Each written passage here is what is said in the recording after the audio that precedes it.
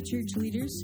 Welcome to the CEO Pastor Podcast. My name is Cindy, and I am your host for today's episode. My goal is to provide the management expertise every church leader needs to produce the ministry experience every church leader wants. We'll skip the jargon and cliches and focus on ideas that will help you accomplish the church's mission in your unique ministry context. Ready? Let's go.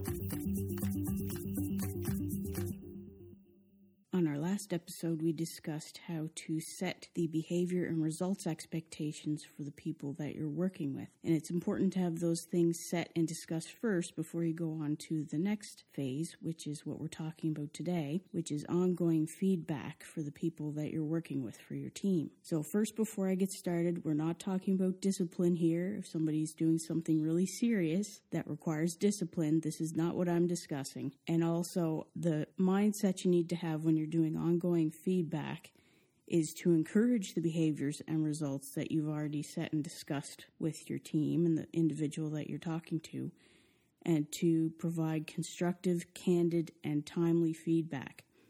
And constructive feedback is not attacking the person as an individual when you're giving your feedback, but to look at the behavior, the results of the behavior, not the person's personal characteristics.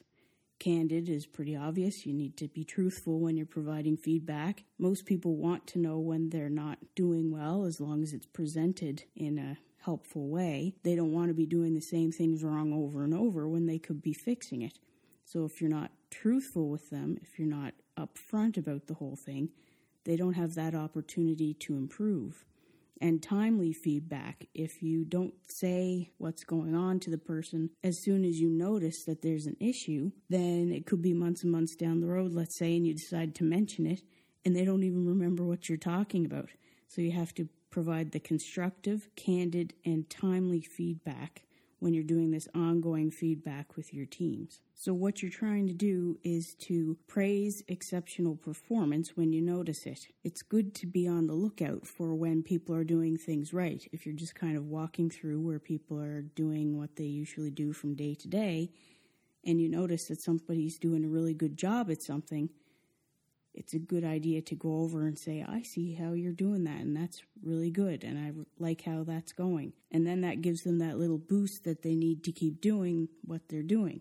And they'll continue to do it in that way because you specifically pointed out that what they're doing is a good job. One of the ways that you can do this is to, sometimes you don't know what people are doing because you've never done that job yourself. But it's nice to just kind of walk around where people are doing their thing and just ask them what they're doing. Not in a way to be like, what are you doing there?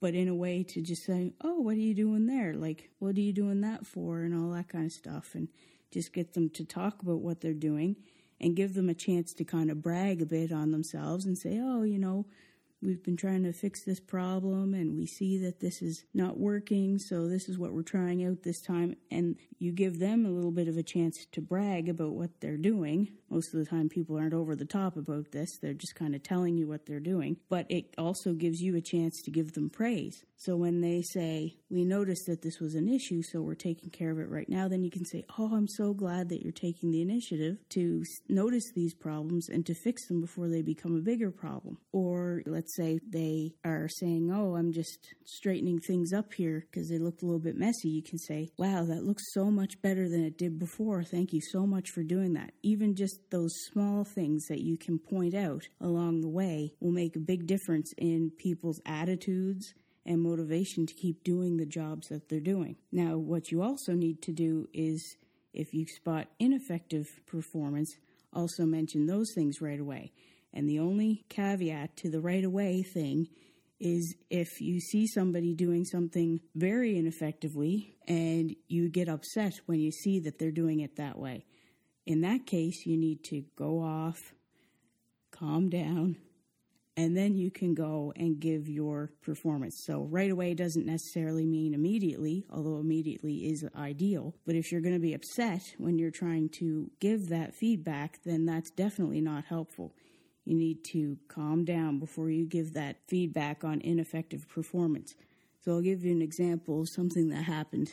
I was out in the plant and one of our local customers had come in to pick up an order, and it was a really busy day, and they hadn't had a chance to do up the order yet. And while I was out there doing some stuff, I overheard one of the crew telling this customer that they were too busy to deal with them. So I kind of stepped in. I was like, oh, we're having a really busy day here. Would it be all right if you came back in a few minutes? I just haven't had a chance to do up your order yet. And he's like, oh yeah, I can come back in about a half hour. I've got some errands to run anyway, so I'll be back in a half hour. So then after I said that and he left, I was not impressed with the crew member who had been talking to our customer and telling him, sorry, I can't help you, I'm too busy. That was not how I wanted my customers to be handled. So I had to go back into my office and calm down a little bit before I spoke to him. And after I took him aside privately, and that's important when you're giving feedback, to do it privately, whether it's good or bad feedback, because sometimes people even get embarrassed when you're giving them good feedback. They don't like to be the center of attention. So I took him aside privately when things had kind of slowed down a little bit, and I told him, you can't be talking like that to our customers. This guy wasn't from here, from PEI, where I am, and he doesn't know the culture of the island.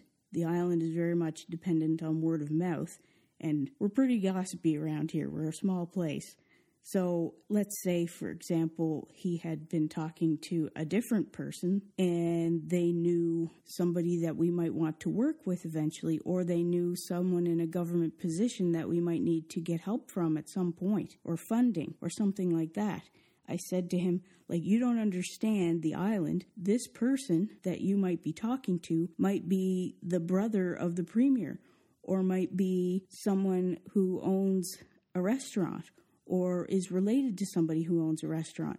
And if you have that type of interaction with them, then that could affect us in the long term. So if we ever approach that person and said, would you like to buy our oysters? They might turn us down because their brother came in to buy a few oysters one day and somebody told them they were too busy to help them. So after that, he kind of understood why he had done something in a way that was not helpful and that could possibly be harmful, not necessarily immediately, but down the road. So I said, next time, if you are busy, I don't mind stopping what I'm doing. Just come in and say, look, I'm really tied up here, but so-and-so is here. Would you mind getting some oysters for them and taking care of them? And I would do that. So I said, don't worry about asking me about that if you're really, really busy and overwhelmed. He was very responsive to that because I explained the situation and explained why it was so important for him not to say that type of stuff to the customer. And then I gave him a few options for how to get around that next time, because you're always going to have a busy day every once in a while and just be overwhelmed and stressed out. But there's always options. You don't need to take that path that's negative and unhelpful. Another thing that I could have done was to ask him what he thought could have been done differently. So he might have had a few ideas on his own about how he could get around that type of situation in the future. So that's another thing that you can do, is to ask, this was not the best way to handle something, and most people will realize when you explain what was going on, yes, that wasn't really the best way. And together you can come up with ideas, you can give them some ideas, and they can give you some ideas, and then that way you can kind of get around those issues in the future. So once you give that kind of feedback, then it's always good to come up with a plan of some steps that you can take to address the development needs together. And as the person who is overseeing that person, it's good to provide the resources that they need in order to get that development in place. Because sometimes we explain to people like, oh, here's some ways that you can improve, or they can say, yeah, I see I need a little bit of help in this area or that area, but people don't always know what to do about that. So if you have some ideas of where that person needs to develop a bit more that you've discussed and understand together, then if you don't know the resources that they can use right away, that's your opportunity to go back and think about how exactly you're going to help that person to get the resources they need to develop further, to improve. And when we're talking about ongoing feedback, it's good to remember, too, that it's not just about, the big things that people do well or the big things that they do wrong. Sometimes it's nice to just get periodic feedback about stuff that people are doing day to day, because as people are working, they're probably doing the same processes over and over and over again. And it's nice to hear that even those things that can tend to be overlooked are things that are being noticed and appreciated.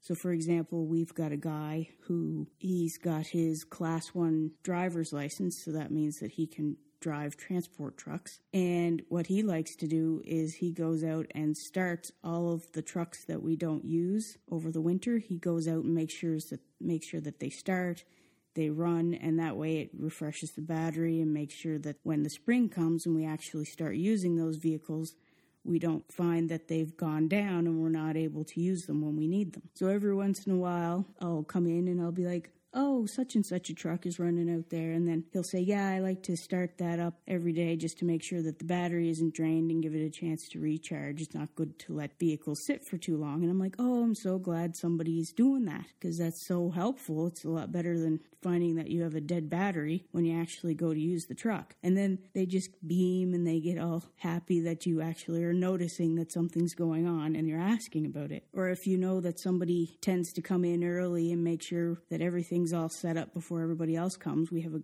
guy that on our crew that likes to do that. It's good to actually mention to him that you are noticing that he's doing these things and that he's coming in extra early to make sure everything is set up for the day, so when everybody else comes into the plant, then they can just go off and start running without having to do all this extra setup before they start. So just noticing those small things that people are doing every day, and that's not really a big deal. It's nothing exceptional because it's an ongoing thing that they're just doing. It's nice to know that people see those things and appreciate them and realize how important they are to how smooth the operation runs. So I would encourage you to think of some ways that you can notice what people are doing on your teams and individually, and to mention those things when you see them. Try to catch people doing good things and say how good of a job that they're doing, and be specific about it and say, I noticed that you're doing that, and that's a great thing, and I'm so appreciative that you're doing that and helping out your team by doing that task. Keep an eye out for those things that people are doing on a day-to-day basis and mention them. And also see if you can just have a certain amount of curiosity about what people are doing. And when you see people overdoing something that you're not sure exactly what's going on, just say, oh, why are you doing that? And then that gives them a chance to talk about what they're doing and to show off a bit and tell you what they know. And then you can have the opportunity to praise them for how good of a job they're doing and all the things that they're learning and working on. So on our next episode, we're going to talk about performance evaluation. And I know that this is not always everybody's favorite topic. Usually when you think performance evaluation, you're thinking, oh, that's that big meeting at the end of the year, and if I say the wrong thing, I'm not going to get a promotion, or I'm not going to get a raise, or whatever. But that's not what we're looking at when we're doing the performance evaluation. It's going to be a little bit different. So I hope you'll join me for that episode next week. Thank you for joining me for today's episode of CEO Pastor Podcast. I hope you discovered an idea that you can apply in your unique ministry context. Head over to ceopastor.com for more resources and meet up with me and other church leaders on social media for further discussion. Any questions or suggestions? Email me at podcast@ceopastor.com. And don't forget to share, rate, review, and subscribe to the podcast to help spread the word that managing ministry better makes ministry better.